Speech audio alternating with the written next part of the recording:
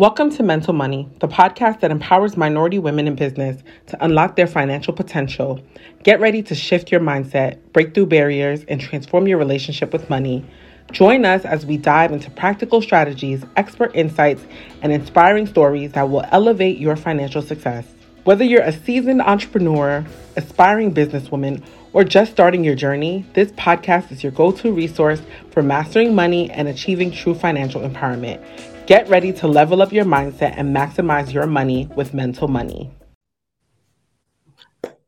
Okay, you're listening to the Mental Money Podcast. This is your host, Natalie. Thank you for coming back. If you are a return offender, if you're not, and this is your first time here, then I really appreciate you coming. I know today's episode, just because of what we talk about and all the grant goodies that's been going around, this episode is going to be extremely valuable. In the 2 minutes, 5 minutes that we've been speaking already, I've already learned what I need to know about my own life. So I appreciate you, Alissa, for coming on today. Absolutely. Okay, awesome. So Alissa, first of all, we met on TikTok randomly. So you actually, it's interesting that I found your comment on someone else's I found your comment on someone else's page that was sent to me by someone that's in my community, because they're always sending me grant stuff, right? Okay. And I was just like, okay, this young lady just mentioned that she reviews grants. So I was just like, yeah, let's get into it, right? So I don't know who messaged who first, but I think it's kismet that we met or that we connected, because I'm sure you have a lot of insight for individuals who just are having such a hard time navigating that process. And for them, it's just the hardest thing to kind of wrap their minds around. So, Alissa, thank you again for coming on. I'm going to say thank you 4 times. It's okay. Thank you. I appreciate being here. Like I mentioned, This is my first podcast interview, but I'm excited to be of service to the people. So, okay, good. So tell us a little bit about your background. You mentioned that you were military, Navy. Yes. Thank you for your service. I appreciate the support. I enlisted in the Navy in 2015.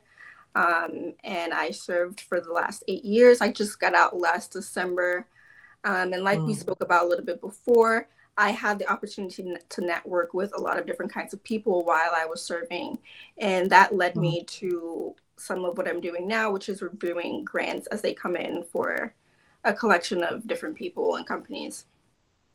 Right. So you kind of mentioned in short that one of the common misconceptions is that grants come from the donation side of things, or nonprofit side of things. Could you help clear up that common misconception?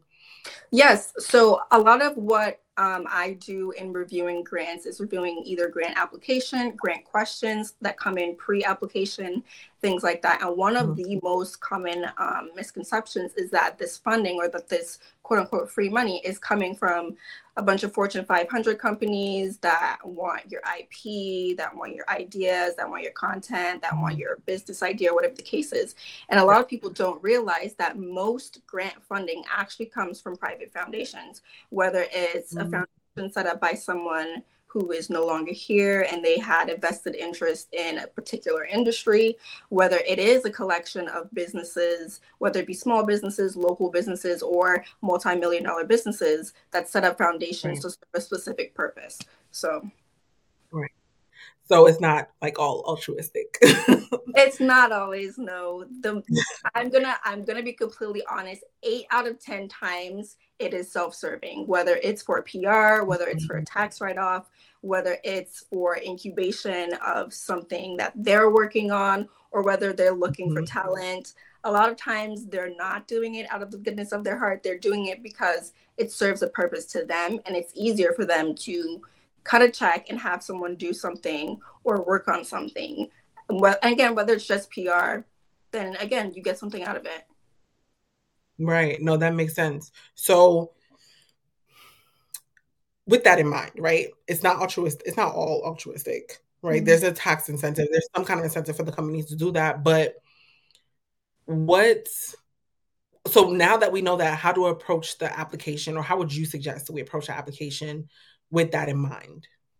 I think I've learned a lot in the last 6 months. And I always tell people that either come to me with questions, people that I know personally, that when you're applying for a grant or funding of any kind, the number one thing that you need to ask yourself is, how am I going to be of service? And it's not just of service to that business or whomever is giving you this money, but to the people that they're expecting your product or your service to serve. And once you have a clear answer as to what you're doing and why you're doing it, it becomes a lot easier to answer the questions. It becomes a lot easier if you have to do an interview for the grant to, speak as to why certain things are the way they are, why you operate the way you do. And I think it's very important that people understand their why before they apply for a grant. That's a good point. Because when I tell people like, hey, you should probably have a good idea going into it. Don't just ask for money. They're just like, huh? What do you mean? I'm like, no, girl, this ain't a handout. Yes. Sometimes it is as easy as filling out a grant application that's maybe 4 to 5 questions and someone just, slides you a few $1,000s. But a lot of times... Right. Ever felt you're just one step away from unlocking massive success? Imagine a space crafted just for you. The 6-figure grant winner community is just that. Here, you're not just learning, you're bonding with fellow founders, getting first dibs to game-changing grant opportunities, and soaking up insights that can change your life through our monthly expert-led sessions. Be part of something bigger. Dive in with us today. Check out the link below in the show notes. The applications that I process, the benefactors genuinely want to know, how is whomever I'm giving this money to going to help X, Y, or Z? Yeah, for sure. So then what are some common things that you see that will like automatically eliminate someone? Like, it's not even, you don't even have to go through the entire application. You just see one thing and it's just like, yeah, go ahead. You can go now. Okay. There are a few things that when I see them, a lot of times the people that are funding the grants will ask us to kind of, weed out, if we can, is people that genuinely have no idea what industry they're in and how that industry works.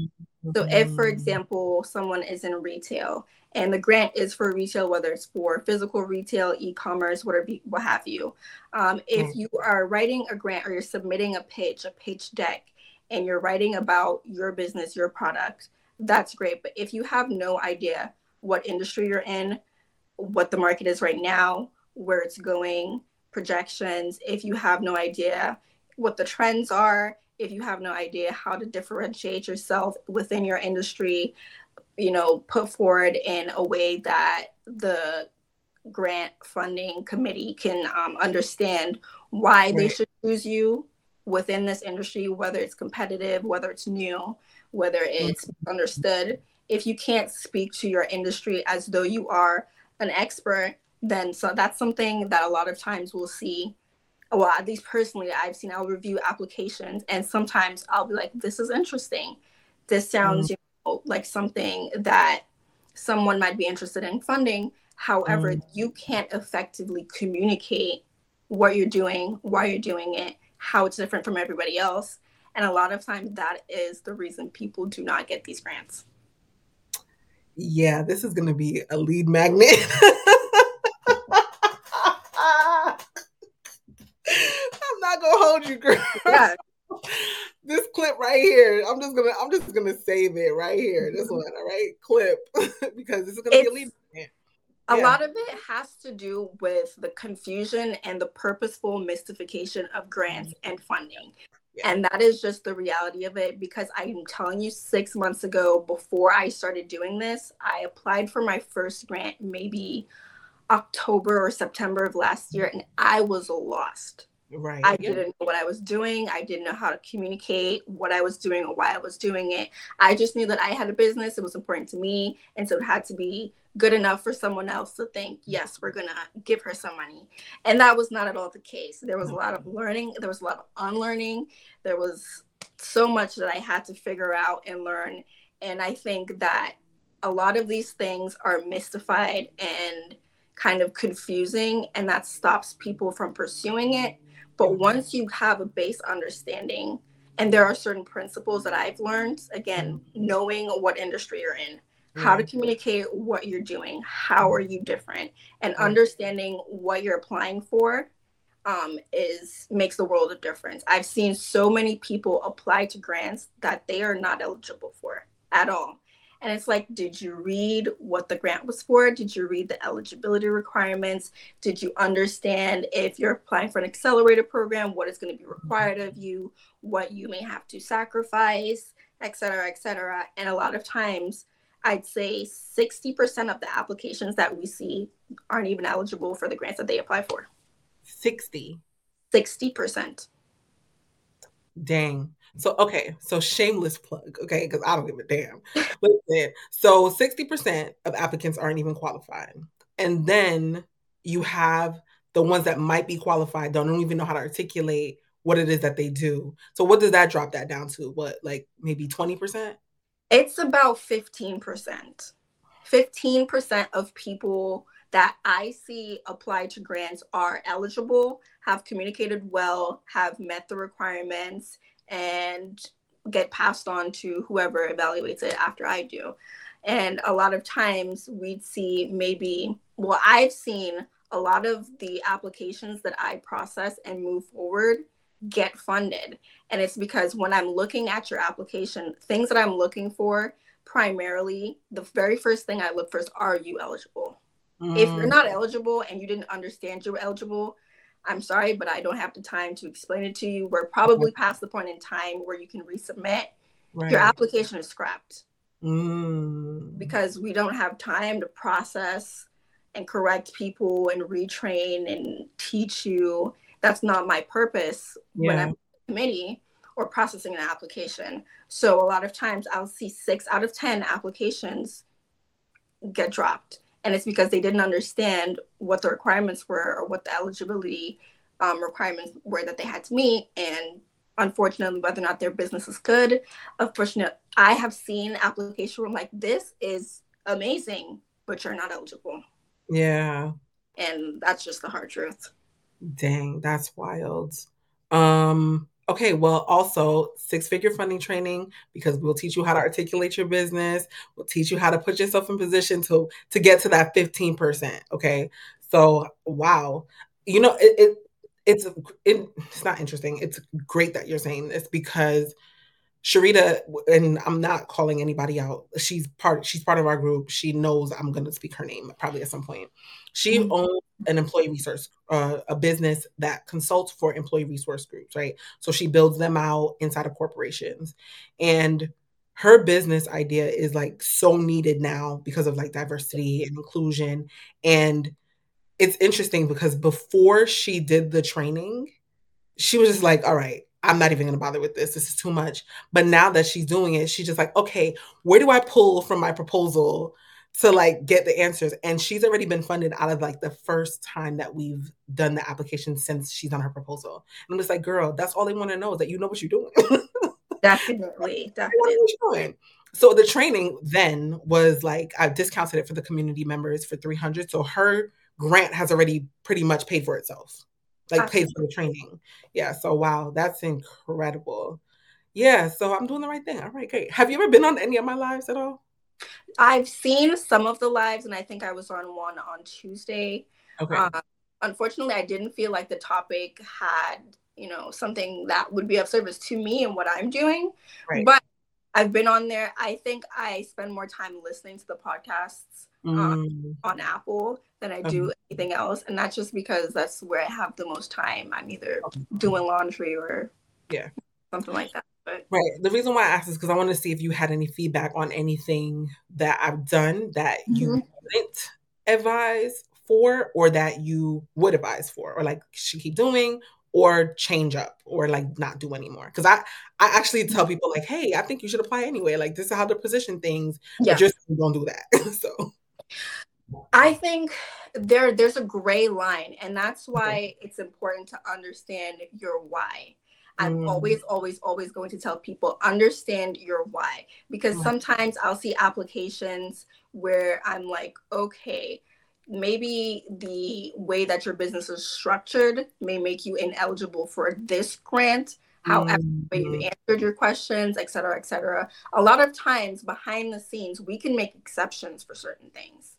and people don't know or understand that. So if everything else is right and there's just one thing that either disqualifies you or maybe did not meet the eligibility requirements, I can go to either the fundee or the board and say, hey, this person meets every other thing besides this one thing. Maybe it's they're in a state that we didn't include in, you know, the funding eligibility. Maybe they're a sole proprietor and they're not incorporated, whatever it may be. They can say no, of course, but we have gotten things waived or made exceptions if your application is good. Yeah, that's good to know. I need to write myself a note to ask you something before we go. Okay. If I say this, I'm sure I'll remember. Okay, so that's so interesting. All right, so there's a criteria essentially. Yes. If they don't meet these criteria, then they're not eligible to move forward, and it does have to do with articulation. It does have to do with, you know, the actual business, the business structure. Is there anything else that you see that just kind of just like big no, definitely don't do, hard and fast? I think one of the things that a lot of us see when we're processing the application is, again, where is your service? Where is the intention? And a lot of it is me. I want this for me because I'm going to do this, et cetera, et cetera. Okay, great. But every single business model out there has to do with being of service to someone else. When you sell someone a service, when you sell someone a product, it's not about you. Yeah. It's not necessarily about your business. It's about the customer. It's about the consumer. It's about the person on the receiving end. So if your entire grant application is about you, why you need the money, what you're going to do with it, what you can't do without it, then a lot of times what we see for the people that I work for is that that's not what they're interested in. No. They don't care if your business is making six figures already. They don't care if you're in pre-startup phase and you haven't earned a dime. We want to know, how is what you're doing or why you're doing it going to be beneficial to the people receiving it? Okay, no, that makes sense. So let's say there was a question that, okay, we were going through this on live right before our call. So it was the Fearless Fund application, and it asks the first question. It says, tell us about why you started this business and what makes you unique. How would you answer that question? I think two of the most common ways that I see people answer this question, again, is the self-serving answer and then the service answer. Yeah. And so what gets passed along or moved forward in the process all the time is the answer that has to do with service. Now, if you completely started your business out of a self-serving purpose, that is perfectly fine. But at some point you have to recognize, am I buying all of the services? Am I buying all of the products? Or is this meant to be for someone else? Right. And then when you get to that point, you have to think, once I'm here, how do I articulate what I turned my love or my passion into something that is beneficial for other people? And a lot of times I think the answers that we see that gets the most no's would have to be, I started this business because I had a passion for X, Y, or Z, and I wanted to turn that into a way that I could make a living, et cetera, et cetera. Right. There's nothing wrong with that. However, that can't be your full stop. No. It cannot. After you turned your passion or your love for a business, what did you do? Right. Who was it about? Was it about you and just fulfilling your passion? Or after you got to that point, did you do something that was supposed to serve someone else? Because that's how you scale. Yeah. And in a nutshell, they're not saying that they're not going to fund someone who isn't, in good standing. Maybe they're a startup and they don't have revenue to show in their application. But what they want to know most of the time is that this money isn't just going to waste. Regardless of the fact that they're getting a tax write-off, that is good for PR, et cetera, it's still money that can be utilized somewhere by someone, right? So if I'm going to give this money, whether or not you can guarantee me you're going to succeed, I want to know that you're doing something that has purpose.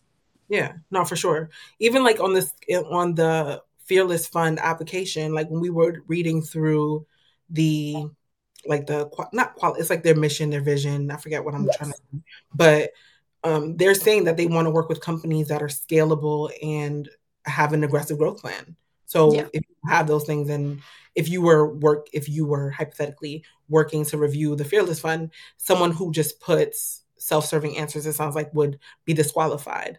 So now, how do you answer the question about the uniqueness? What makes their business unique? I think that is probably one of the most difficult questions to answer, in my opinion. And the reality is we aren't all the same. We all don't think the same. And so people inherently think that because of that human aspect that they are unique and their business is unique, without realizing that regardless of the fact that people are different and we think differently, that your business model and how you're doing what you're doing may not actually be unique. Right. This is the reason why knowing your why is important and knowing your industry is important. Because if you don't understand those two things, one, you can't differentiate how you are unique from other prospective applicants, and two, you can't articulate it. So I think when reading grant applications that ask how are you unique, you need to understand this is the industry that I'm in, this is the standard, this is what other people are doing. You need to not just look at yourself, but you need to look at who are the prospective applicants. When I'm applying for a grant, or when I'm encouraging someone else to apply for a grant, I've thought about these things. If I'm applying for a grant, and again, we're going to use retail. A retail conglomerate is funding a grant. They want people that are scalable, X, Y, or Z. How am I unique? I have to think to myself, Solteria, is applying for this grant. This is what I do. This is how I do it. Is there somebody else like me that could apply to this grant? How am I different from them? And that's the part that people don't think about, and they miss when answering that question. Because again, they're thinking me, and not thinking of who they're serving. If I think to myself, how is my customer receiving whatever it is I'm selling? How is it good, either in a social aspect, whether it's an environment aspect of your business, whether it's charity work, what have you, you have to think to yourself, is someone else doing that? And even if they are, that's completely fine. But how you articulate what you do, why you do it, and how that may or may not be different within your industry is important. Yeah, 100%. So we recommend doing a SWOT analysis. Yeah, absolutely.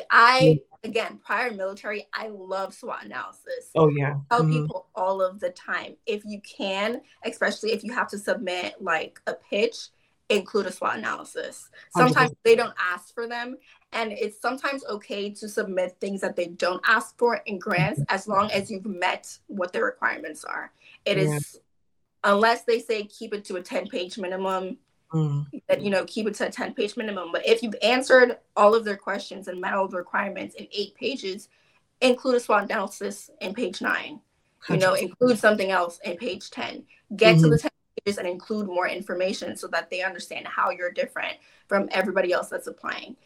The great thing about SWOT analysis, and a lot of times when I'm doing them with other people, is that it forces you to see yourself or your business in a different light. Yeah. And again, your why, your industry, this is where this is going to show up. If I asked, what are your strengths? And again, it's me, I can do this, I can do that, I have done this or have done that. That's great. But how is that a strength within your industry?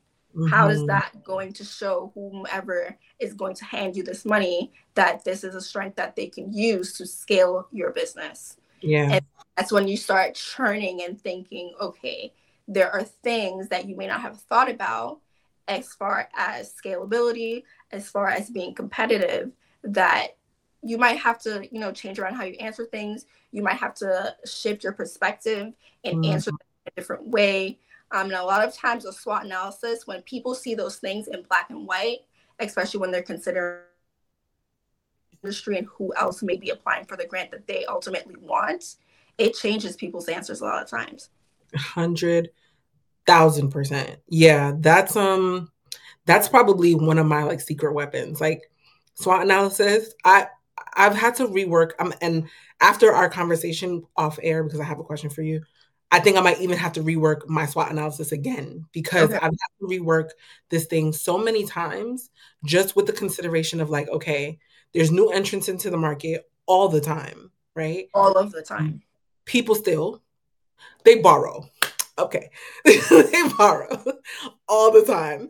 So we have to constantly be looking at like what, and that's a threat in and of itself. Like new Yeah. entrants in the marketplace and then how replicable your business is. So if that's a threat, then you have to find ways to kind of like build in things that are native to making sure that those threats are eliminated. And that's part of your SWOT, because if I can, it's one thing to identify your threats or the things that you may not be good at and your weaknesses.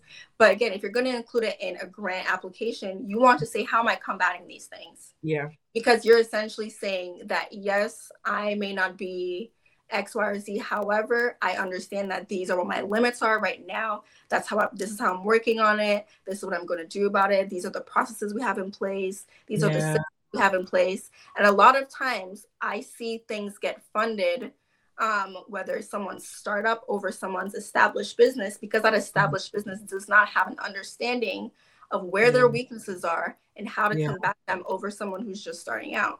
Your SWOT is so important, even if it's not included in your grant, to do yourself, because it really does shift perspective. Yeah.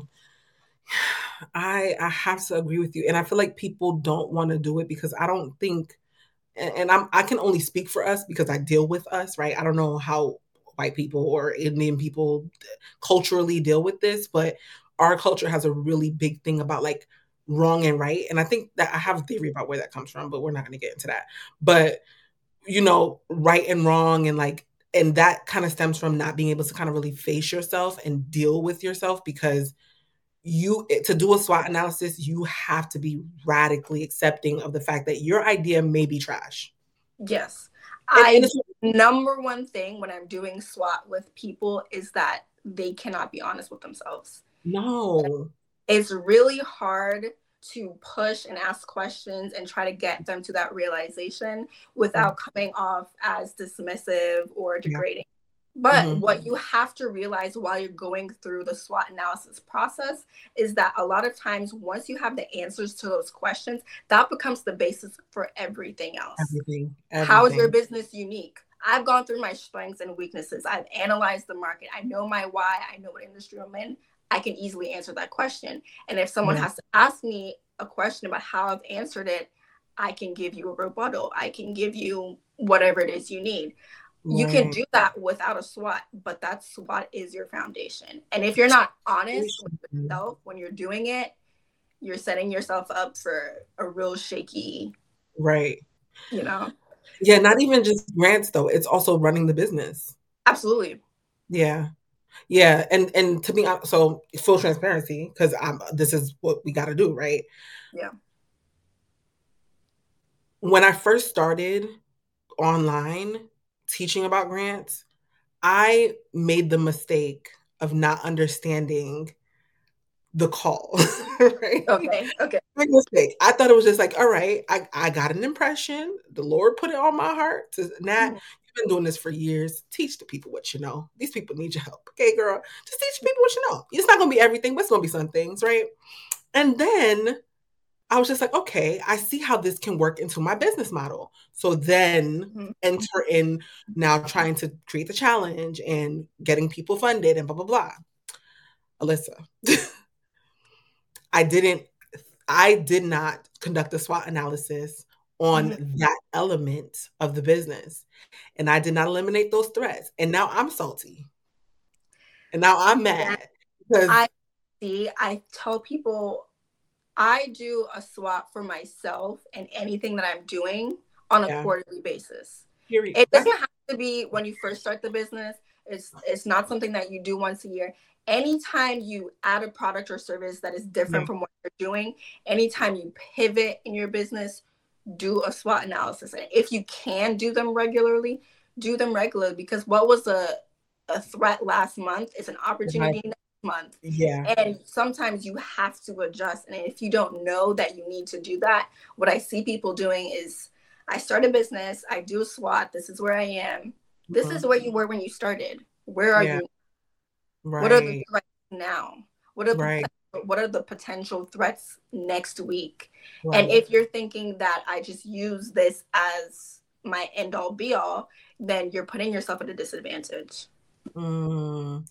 Yeah, and again, so happy you're saying this because I've told the ladies like, so I work with another young lady, her name is Jolena, and when we first started in February, she had one version of her proposal, and I Okay. told her then, like I told her a couple weeks ago, this is a living, breathing document, Jolena. This is not going to look It's constantly changing. Absolutely.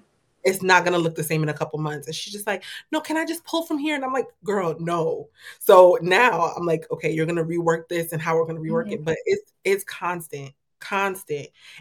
And I wish, and I'm going to just kind of drill this home, not to be redundant, but y'all, if you're listening, if you're listening to understand, if you're listening to comprehend, what Alissa is saying is so valuable and what makes businesses survive past year one. 18% of businesses will fail in year one. Do not be part of that 18% because guess what? You're not assessing. And if you look at the pieces, the elements, and you realize that this is not working, quit and move on. Pivot. Like your business will not look the same day one than it does day 331. So if you're married to the idea of it looking a certain way, you've already set yourself up to fail. No lie. Take it from anybody. I don't care. Me, Alissa, your mama, just do something that's not gonna put you in a position to not succeed. That's really what that comes down to. And I'm so passionate about that. I'm sorry. I'm like damn near yelling because it's so painful to watch. It really is. It really is, especially when you know that there are people and ideas and businesses in your community that deserve to be all the way up there, and they're just they're stuck in this way of thinking. And I understand it's hard to get out of, but the only way for us to propel ourselves the way that we deserve to propel is to break out of the habits that we've formed, is to find ourselves in places where we can be educated. And that doesn't have to mean going and get a degree. Speak to other people, find people like that, listen to a podcast. There are things out there, there's bits and pieces of information that can help inform you as to, you know what, I have an idea, I'm doing X, Y, and Z, it's not working. Sometimes all you need is a shake from somebody else to be like, what you're doing is not working. Yeah. Let's change. Let's switch gears. Let's do X, Y, or Z. Have you performed a SWOT? Do you understand what you're doing, why you're doing it, the industry that you're in? It could be, and a lot of times I see this with proposals, because when I see proposals, another grant form, another rejection, feel like giving up, you're not alone. Grants can be hard to figure out sometimes, but what if I told you that there's a clearer way? Join countless others mastering the art of grant applications, transforming confusion into confidence by going through the application step by step and breaking down the best way to answer the questions for maximum success. Click the link below for the live archive and stop just applying aimlessly. Let's thrive. I have, because of who I am and how I am as a person, I don't just think of people as an application. This isn't just application 572 for grant number 375, right? This is a person who, whether or not they are eligible, whether or not they're X, Y, or Z, believes, hopefully, in what they're doing, right? And so when I read your application, I'm thinking about you as a person. I'm thinking about your business as a whole. And a lot of times what I see is some people don't realize they have a great idea, wrong industry. They have a great product, wrong delivery system, right? And they're so married and stuck to the idea of certain things have to be a certain way or look a certain way, and they can't get away from that they're robbing themselves the opportunity to 100%. Succeed. Yeah, I can't call what that is, but yeah, I'm gonna need y'all to shake that today because there is so. And the thing is, like, I'll look at, because I deal with a lot of my clients. A lot of my clients are in real estate, right? Mm-hmm. And private equity. There's so much money out there, girl. So much. Trillions of dollars just floating around, waiting to make some money. I know people think it's a joke all of the time. There are 3 private foundations. One of them is Bill Gates and his husband and his wife's foundation. They hand out almost $49 million in grant funding annually. And people don't realize the amount of money that's out there is absolutely insane. When you see the number, it's billions and billions and billions of dollars waiting to be claimed. All they're looking for is somebody to tell whoever the grant committee is or the funding committee is who I am, what I'm doing, why it's, going to be of service, why it's a great idea, why it deserves this money. And they are there ready to hand it to you. Yeah, cut the check immediately. No delays. No 69, no net 30s, 90s, 80s, nothing. 100s. No. Tomorrow. No payment plans, no nothing. I'm cutting you $30,000 check after I just read 2 pages of information because it was that good. Yeah. Damn. Yeah, there's so much money out there. And the thing is, what happens, unfortunately, with our community and a lot of the case is, especially like those top-down organizations where the funds come from the government and then they have to just deploy it. Mm-hmm. They're like, okay, well, nobody's using it. So what now? Yeah, that is definitely something that happens a lot. A lot of times, especially because grants are primarily funded, and again, this is a misconception, they're not coming from Fortune 500 companies, they're coming from private foundations. A lot of times, if year after year, let's say I have a foundation that's allocating $5 million to grant funding, if year after year only $2 million of that is being used, then next year only $2 million is going to be allocated. Now, because of the lack of applications, because of the lack of good applications for the lack of better words, for the lack of good applications, for the lack of people understanding how to apply to grants, whether or not they're eligible, how to communicate, what needs to be communicated in order to receive the funding, you've now taken $3 million out of the pot. Yeah. And it's crazy. And we're already like sitting here fighting for scraps. It's wild.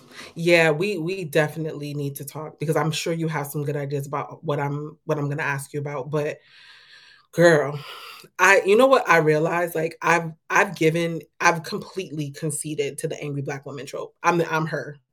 Yeah. And that's okay.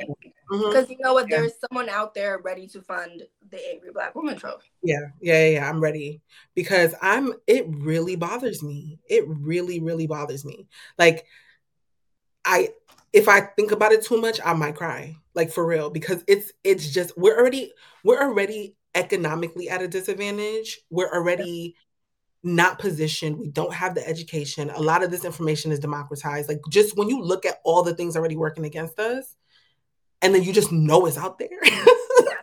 Girl, don't make me mad here.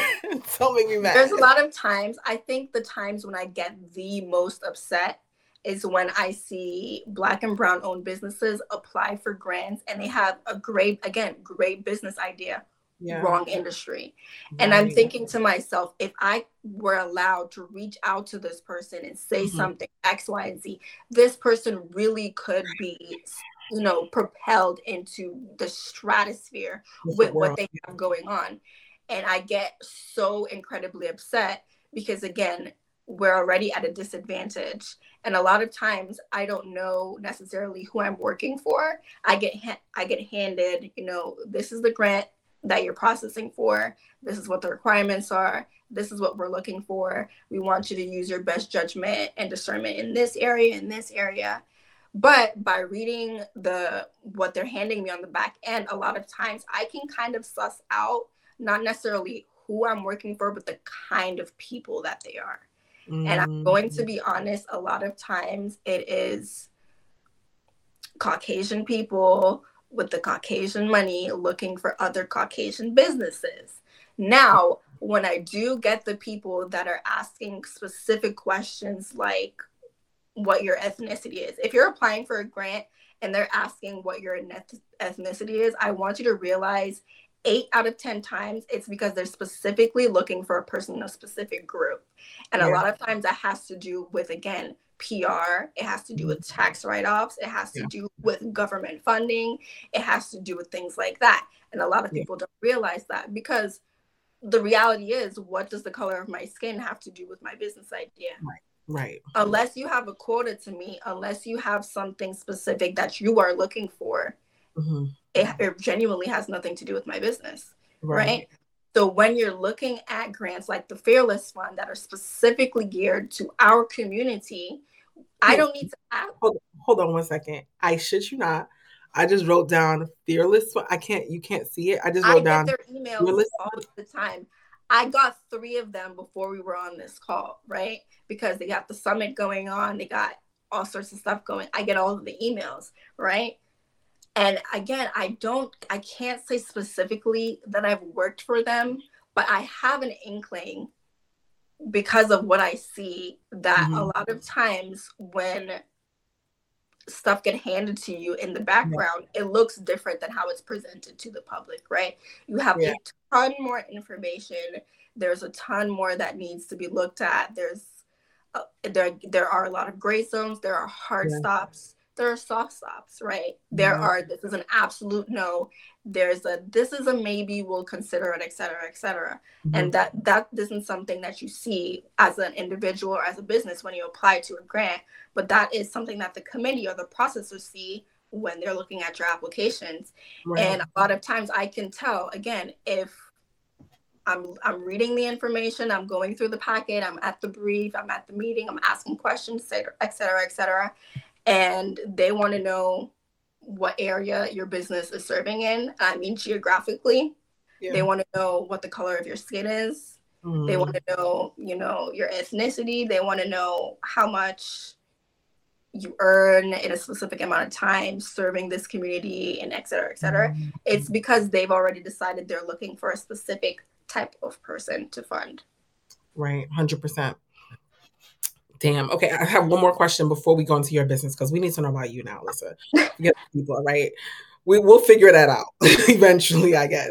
But so how do you feel about what is going on with the Fearless Fund? I don't know if you heard about them being sued, essentially, for who knows what. What is it really? But yeah, have you heard about them being sued? And what are your thoughts on that? How do you feel about that? I think there is a lot of nuance. And because there's so much mystery around funding, whether it's VC funding, whether it's grant funding, whether it's government funding, because it's so mystified and misunderstood, I think it's very easy a lot of times for people to feel like maybe they aren't being treated fairly, or et cetera, et cetera. Yeah. And without knowing the details of who did what, who was responsible for X, Y, Z, it's really hard to say. But it's disappointing to see, especially because they are one of the people, or one of the collectives of businesses and VCs that are funding people that look like us. It was definitely disheartening to see that they were being sued, but we'll have to see how it plays out. Yeah. Okay. Yeah. Okay. Yeah. Fair. Again, as someone in the background, I know a lot of times, again, if there's a hard stop and a soft stop, and I pass something with a soft stop along, if I'm not, the final person deciding the 10 finalists, if I'm not the person that's doing that, I pass along a soft stop, that person may have different hard and soft stops than I have. If they get my soft stop and they're like, okay, if they get to this point, but they don't have X, Y, or Z, then unfortunately you gotta push it back down. It's not going to move forward.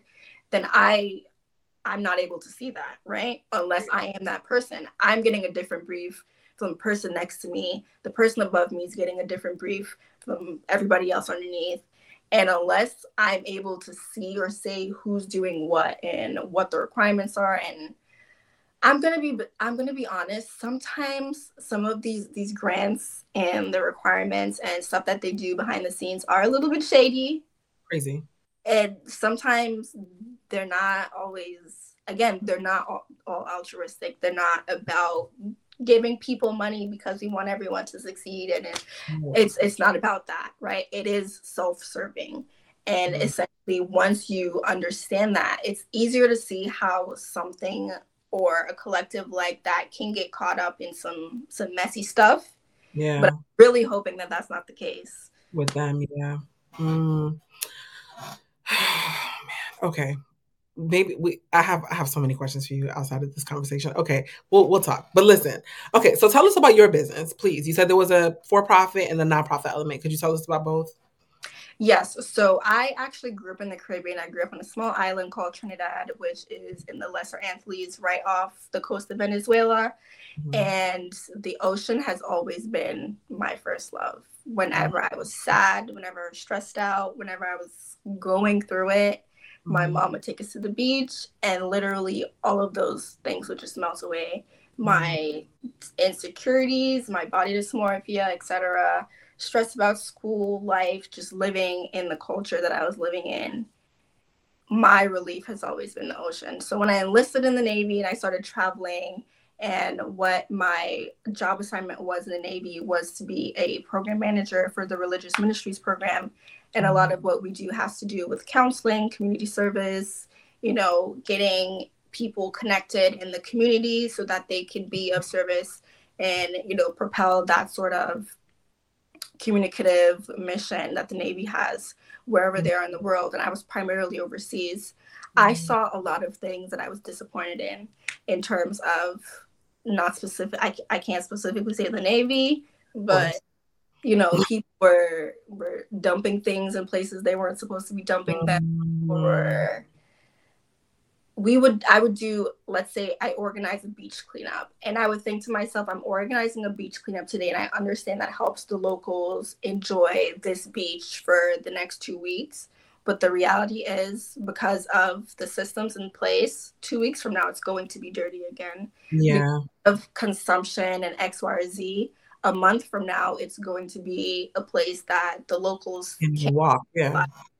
And Right. being from a small island, I understand, I think, better than a lot of people that I've come in contact with living here in Mhm. the US, just how much what you do on a regular basis impacts people living in Yeah. smaller communities. Yeah. When our ecosystem in places like the Caribbean is disrupted, you are messing with people's lives. You're Mhm. messing with their food supply. You're messing with the biodiversity that helps support life on that island.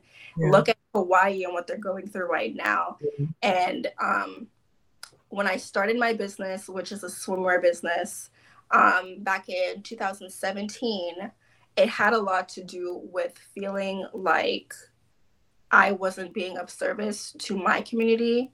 And I'm Mhm. talking about my community back home. I'm talking about my community of people that live on small islands, my community of people that are trying to do something about the economic and environmental impacts of how we consume as much as we consume. And Right. I felt like there had to be a solution. And Yeah. I wanted to take on the world, right? That mentality that I have to fix it, I have to do something about it. And again, I had to do my SWOT, and I had to realize I've got to take a corner. Yeah. I've got to pick a corner and figure out how I can do the work in my corner. And for me, that turned out to be swimwear. One, because I was really passionate about helping people that were having insecurities surrounding their body. I have body dysmorphia, and I know for a very long time that was very difficult to deal with. So even feeling confident enough to wear a swimsuit in public was a big deal, right? And then I had to look at the industry as a whole. Again, you understand what industry you're in. How is what I'm looking to do typically done, and how can I do it differently? How Yeah. can I solve not necessarily the entire problem, but how can I be part of the solution Yeah. so that if others are just to follow suit, that we make a bigger impact. And then beyond that, how do I make this something that isn't self-serving? It isn't just about me and my body dysmorphia. It isn't just about me and my little country in this corner of the world. How do I make an impact so much so that other people want to be a part of that, right? I always tell people, and people think it's strange when I say this, my business is not about selling somewhere. My Yeah. business is about people understanding how what you're consuming impacts all of us, and that when you make the choice to buy the swimmer, that you're buying swimmer that it is in its sense is made with those, things in mind, and as well is going to serve the purpose, the mission, right? So when we're making the swimwear, I use Econail and I use Reprieve. I use one company out of Indonesia. I actually met a group of ladies while I was traveling in Indonesia. And so what happens is that plastic waste and plastic bottles, nylon, fishing nets, etc., are rescued from the ocean by volunteer divers. That is then taken to a processing facility where it's regenerated and turned into textile. Then we take that and we turn that into the fabric. Then that goes from there to the collective that I'm working with in Indonesia. And again, it was just cosmic, right? Like I met these people on accident on a family vacation in Indonesia. And it's a group of 10 women who sew the swimwear by hand in Indonesia. I work with them on designs, grading, things like that. And then once it gets to me and we do all the final stages things, when someone purchases the swimwear, 1% goes to 1% for the planet. And then the other 4%, it goes to a charity of our choosing or the company's choosing. A lot of them are listed on our website and we kind of rotate through them based on what's happening. There's a lot of things happening in Hawaii right now. So I think, for example, if you were to purchase something right now, we would want to look for a charity that is on the grounds over there doing something to help the locals. While COVID was happening, a lot of the charitable donations were being sent to hospitals or organizations that were working to get hospitals the supplies that they needed. During Plastic Free July, the donations are sometimes sent to that organization. It really just changes and it depends on what's going on. But I always wanted to be about how we can be of service right now with where we are. I understand that I don't have the capacity to just go out and clean up all the ocean waste. Right. However, if I'm going to do something, if I'm going to sell swimwear, if I'm going to make shoes, if I'm going to make handbags, whatever it is you're doing, think about how can I do what I want to do, but also be of some sort of service. I want to hug you.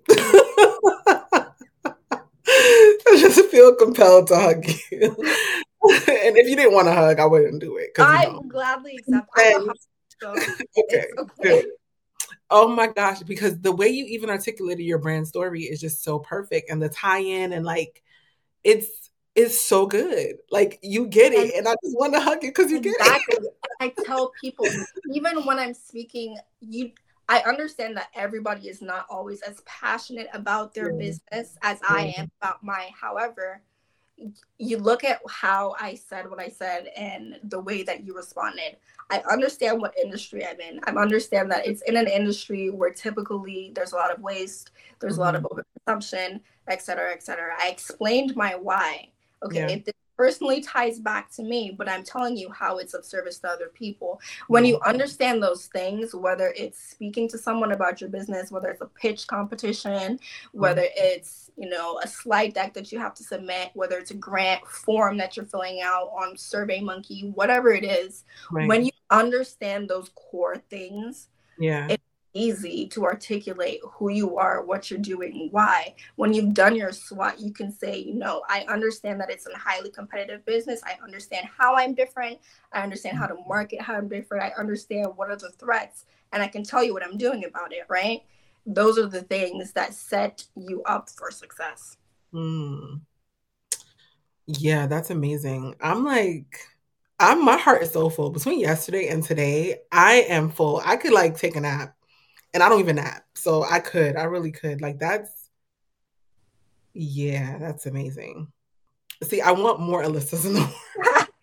I just want so many more Alissas. I just want to take you just copy and paste and just here, fill out this application. It's all about information. Yeah. When I first started, even just in my business, I knew my why. I didn't know anything else. Right. didn't completely understand my market the first year that I was trying to launch. It took me 3 years to launch because I had to step back and be like, I may not know, I don't have to know everything to launch. And a lot of people feel like they need to. You don't, but you do have to understand some very core things, right? If you're not doing something with purpose, it's easy to get lost. Yeah. If you don't understand the industry that you're working with, it's easy to get lost. Yeah. If you don't understand how to do very core things that you need in order to operate a business, it will feel easy to get lost. And a lot of times when I see people that look like me want to be in the position where they're receiving these grant funds, a lot of times what it is that they simply don't have that education. They don't have more understanding. And I think it's so unfortunate because all of the information is out there. Yeah, it's all there. Yeah. How much have you been awarded to date? A lot. Okay. You don't have to say this. Okay. I believe you. Yeah. Five figures. We're not at 6 figures yet, but it's okay. I mean, I'm sure you're gonna do it, and I'm sure 7 figures is in your future too. So I'm sure. Dang, that's great. I kind of want to end it on this note because this is such a high point, and I'm like, I really feel like energetically like full. So, Alissa, please, first of all, tell us where to shop your swimwear line, please. Yeah, you can shop Soulteria.com. That's SOULTRIA. We're on Instagram. We're on TikTok.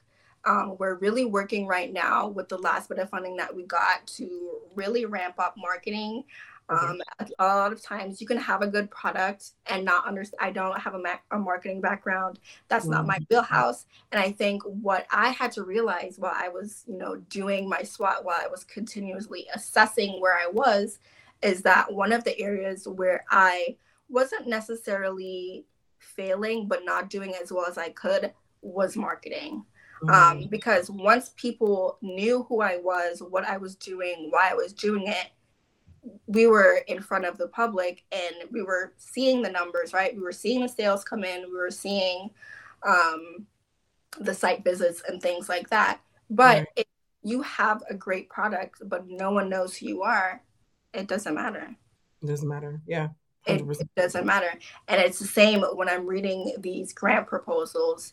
If you have a great service, but you can't tell me how you're going to get it in front of the people that are already willing to pay for it, it's going to be hard for me to hand you money. Yeah, and that's all a function of like targeting and understanding what industry. Yeah, it all ties back to those core things. And I think once we start educating ourselves about that and demystifying it, because a lot of times I will see someone or a business and I will think, I get grants for this all of the time. And I say, hey, have you considered applying for a grant? And they're like, no, it's too hard. People like me don't ever get money, et cetera, et cetera. I'm like, that's not at all true. Yeah. I think that fear of being told no or failing stops us a lot of times from doing things. And one thing that I always credit to my mother is that I am not afraid to fail. No. I am not afraid to fall flat on my face. Yeah. Because the reality is the more that I do that, the more likely as I move forward, you're going to learn. Right? Yeah, you're going to learn. It's like when you're a kid, your mom tells you not to do something and you do it anyway, you get hurt. And you're like, okay, I understand when I'm told X, Y, or Z that it's for a reason. And you move forward in life, you learn things and you constantly learn and you adapt, you change. Same as in your business. If something is not working, pivot. If you have a great idea, but it's not reaching the people that it needs to reach, it may just be your marketing. Yeah. It may just be your SEO. It could be a multitude of things. But if you're so married to the idea of what you're already doing, that it has to work the way that you're doing it, you're not going to get anywhere. Right. Oh my gosh. Okay. I'm going to go ahead and declare it. Anybody who came before this episode, y'all just going to have to be mad because this is my favorite episode. I said it. This is my favorite mental money podcast episode. This is number one. Yeah. Okay. I appreciate that. As a first part-time podcast interview, yeah, that means a lot. yeah. No, that's number one, hands down. And I've had like a lot of faves, but no, this one takes the cake. Okay, we're good. We're good. All right, you guys. I'm gonna leave all of the links for you guys to shop her store. Make sure you do that because she gave you everything. Like there may be one thing I'm gonna ask her to do for us off air, but she gave you everything. She gave you 99. All right. There's 1% left, which is the SWOT analysis, which we'll talk about. But yeah, she gave you 99. So go ahead and pull up on her and give her 99 too. Okay. I appreciate you so much. I can't even really put into words how much I do. Like this has been the one. Yeah. So yeah, y'all. Thank you, Alissa. Listen to whatever's coming up next week. Follow on TikTok, all the things. All right, I'm not even gonna do this. All right, bye, y'all. I can't. Okay. Thank you for tuning into Mental Money, where we've explored the transformative power of mindset in your financial journey. Remember, your potential knows no bounds. Now it's time to take action. Start by subscribing to our podcast to never miss an empowering episode. Join our vibrant community of minority women in business by following us on social media. Connect with like-minded individuals, share your story, and gain exclusive insights to fuel your success. Visit our website, mentalmoneypodcast.com, for valuable resources, show notes, and bonus content. And don't forget to leave a review on your favorite podcast platform. Your feedback helps us grow and reach even more ambitious women like yourself. Together, let's break barriers, shatter glass ceilings, and rewrite the rules of success. Keep empowering your mindset, and remember, with Mental Money, your financial future is limitless.